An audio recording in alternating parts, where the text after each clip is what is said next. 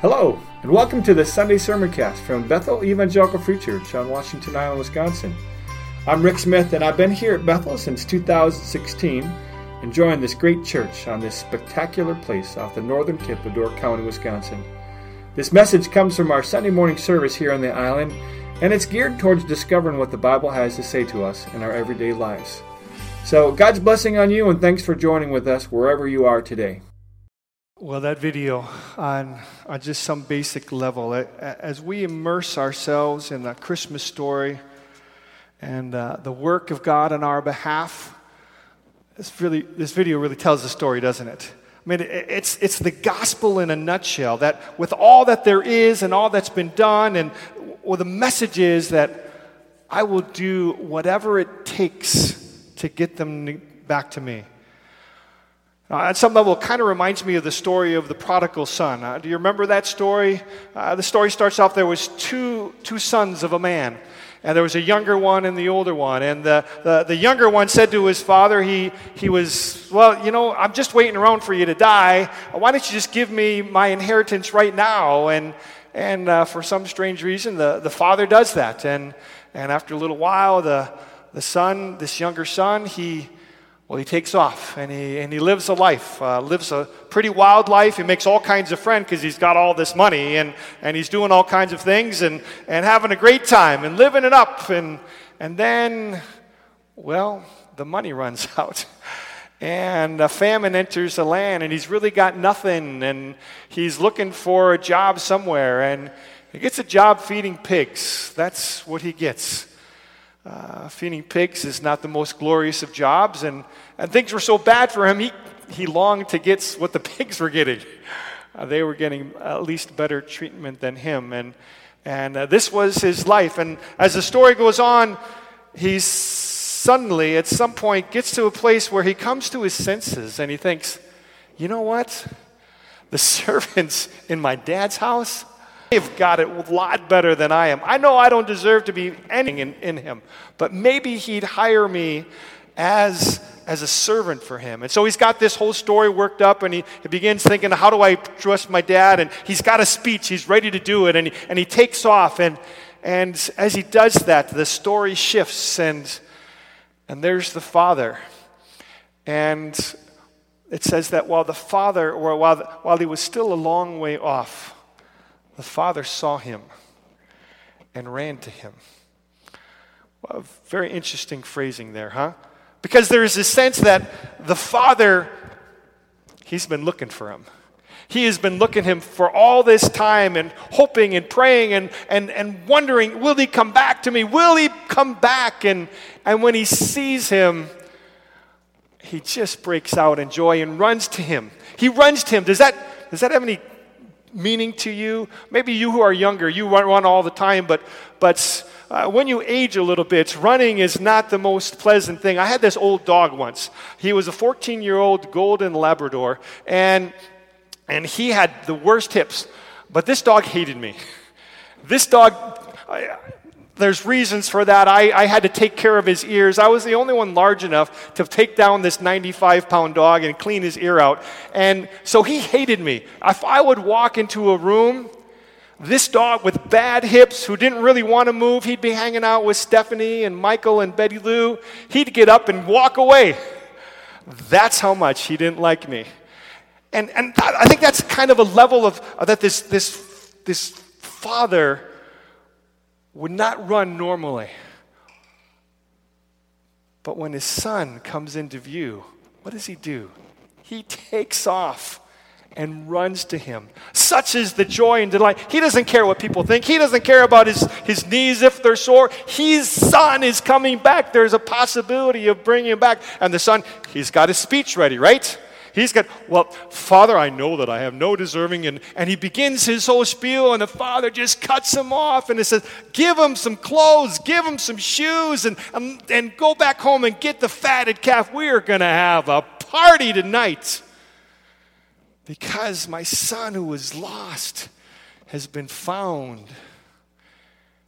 Do you get that picture from this video? The father looking out for the son and wanting him to come back and putting everything into place. There's little pictures of that. I sent all kinds of people, friends, prophets, to tell them about me. That passage that Matt read at the beginning, John chapter 1. In the beginning was the Word, and the Word was God, and the Word was God, and He was with God in the beginning. And as the passage goes on, this Word, who is later identified as Jesus Himself, He comes to bring light to this world, to show people what? That God truly cares for them. To show us the way to come back to Him. So Him running to us and then enlightening us and showing us, you matter so much to me that I will do whatever it takes. I'll even come to you. And so He sends His Son, Jesus. The Son of God comes to give this message that God loves you immensely. He loved the world so much that He gave His one and only Son, that whoever believes in Him shall not perish but have everlasting life. This is the message. And what we remember at Christmas is we mattered so much that He came to us to help us find a way back to Him. That's pretty exciting. And I love at the end of the video how he highlights this importance of understanding I love you no matter what. When the Apostle Paul reflects upon the amazing love of God, he just is blown away by the depth that it reaches.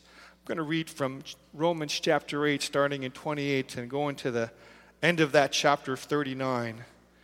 And it starts this way.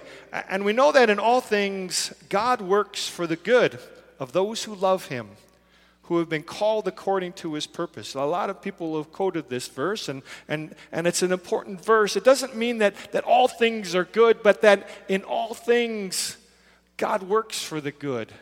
That hard things, bad things, sinful things happen in our world. But through that, even through sinful choices, God begins making good out of that. And as he goes on, he says, for those God foreknew, He also predestined to be conformed to the likeness of His Son, that He might be the firstborn among many brothers. Many brothers. You could put many brothers and sisters.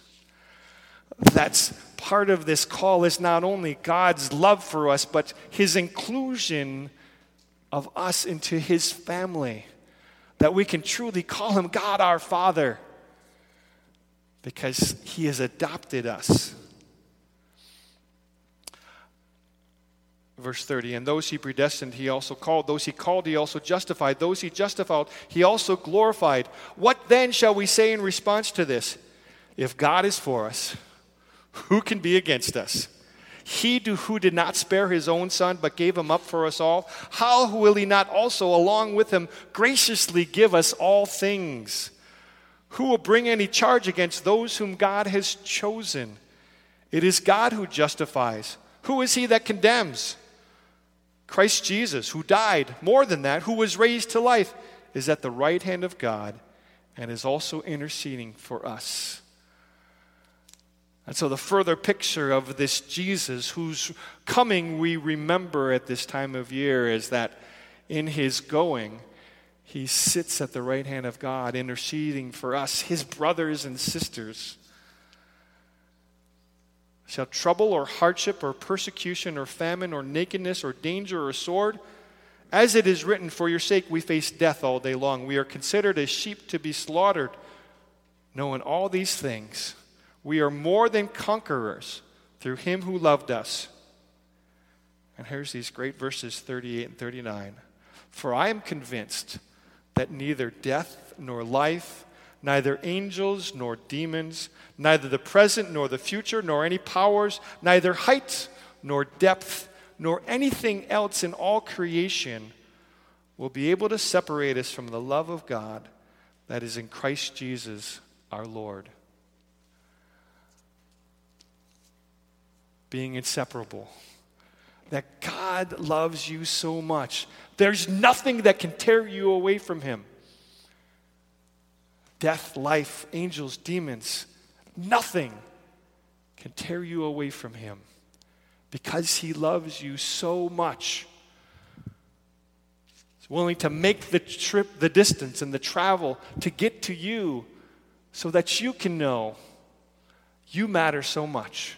The God of this universe cares for you. That's what this season is all about. That's what this gift is all about. That we can be right again with God because he loves us so. One of the things I like doing at this time of year is reading from this lovely book called Christmas Stories for the Heart, filled with stories that are, well, a little bit older, but have great pictures of what it means. This one is called Hi There by Nancy Dahlberg. It was Sunday, Christmas. Our family had spent the holidays in San Francisco with my husband's parents, but in order for us to be back at work on Monday, we found ourselves driving the 400 miles back home to Los Angeles on Christmas Day. We stopped for lunch in King City. The restaurant was nearly empty. We were the only family, and ours were the only children. I heard Eric, my 1-year-old, squeal with glee. Hi there, hi there. He pounded his fat baby hands, whack, whack, on the metal high chair tray. His face was alive with excitement, eyes wide, gums bared, and a toothless grin. He wriggled and chirped and giggled, and then I saw the source of his merriment, and my eyes could not take it in all at once. A tattered rag of a coat, obviously bought by someone else eons ago, dirty, greasy, and worn, baggy pants, spindly body, toes that poked out of would-be shoes, a shirt that had ring around the color all over, and a face like none other, gums as bare as Eric's. Hi there, baby. Hi there, big boy. I see you, Buster.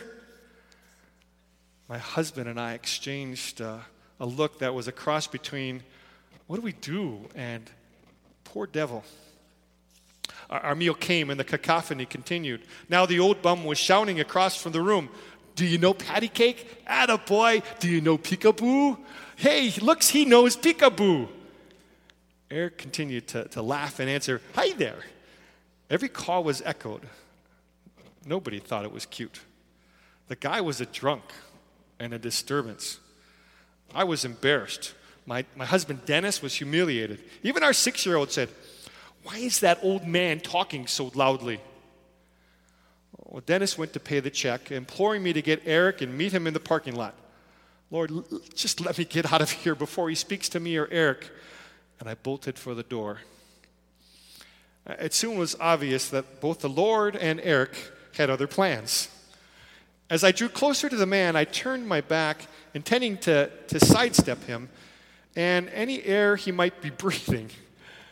As I did so, Eric, with his eyes riveted on his new friend, leaned far over my arm, reaching with both his hands in a baby's pick-me-up position. In a split second of balancing my baby and turning to counter his weight, I came eye to eye with the old man. Eric was lunging for him, arms spread wide. The bum's eyes both asked and implored, would you let me hold your baby? There was no need for me to answer because Eric propelled himself from my arms into the man's.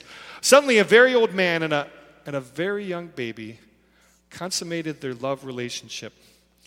Eric laid his tiny head upon the man's ragged shoulder. The man's eyes closed, and I saw tears hover beneath his lashes. His aged hands, full of grime and pain and hard labor, gently, so gently, cradled my baby's bottom and stroked his back. I stood awestruck.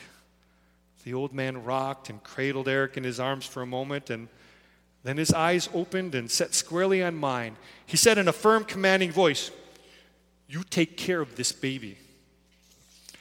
Somehow I managed, I will, from a throat that contained a stone. He pried Eric from his chest, unwillingly, longingly, as though he were in pain.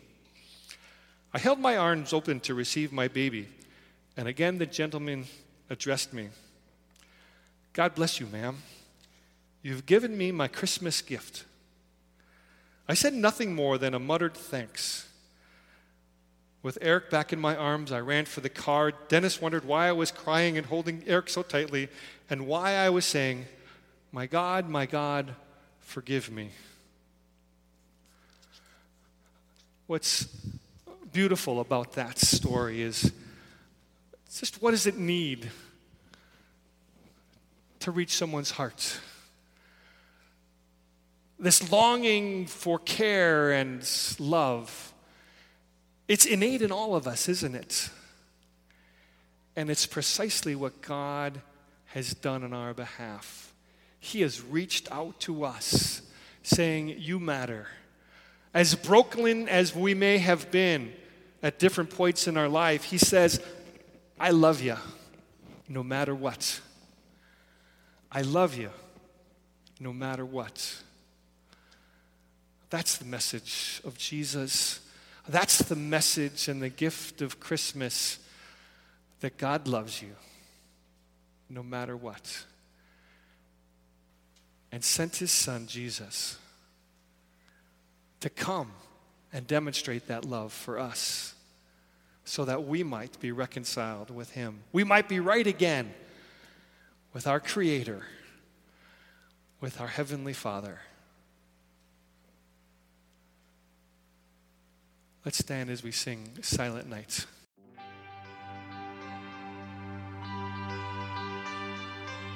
Well, thanks again for listening. And to learn more about how you can connect with Bethel Community Church, check out our website at islandbethelchurch.com or join us for a service Saturday night at 6 or Sunday morning at 10:45.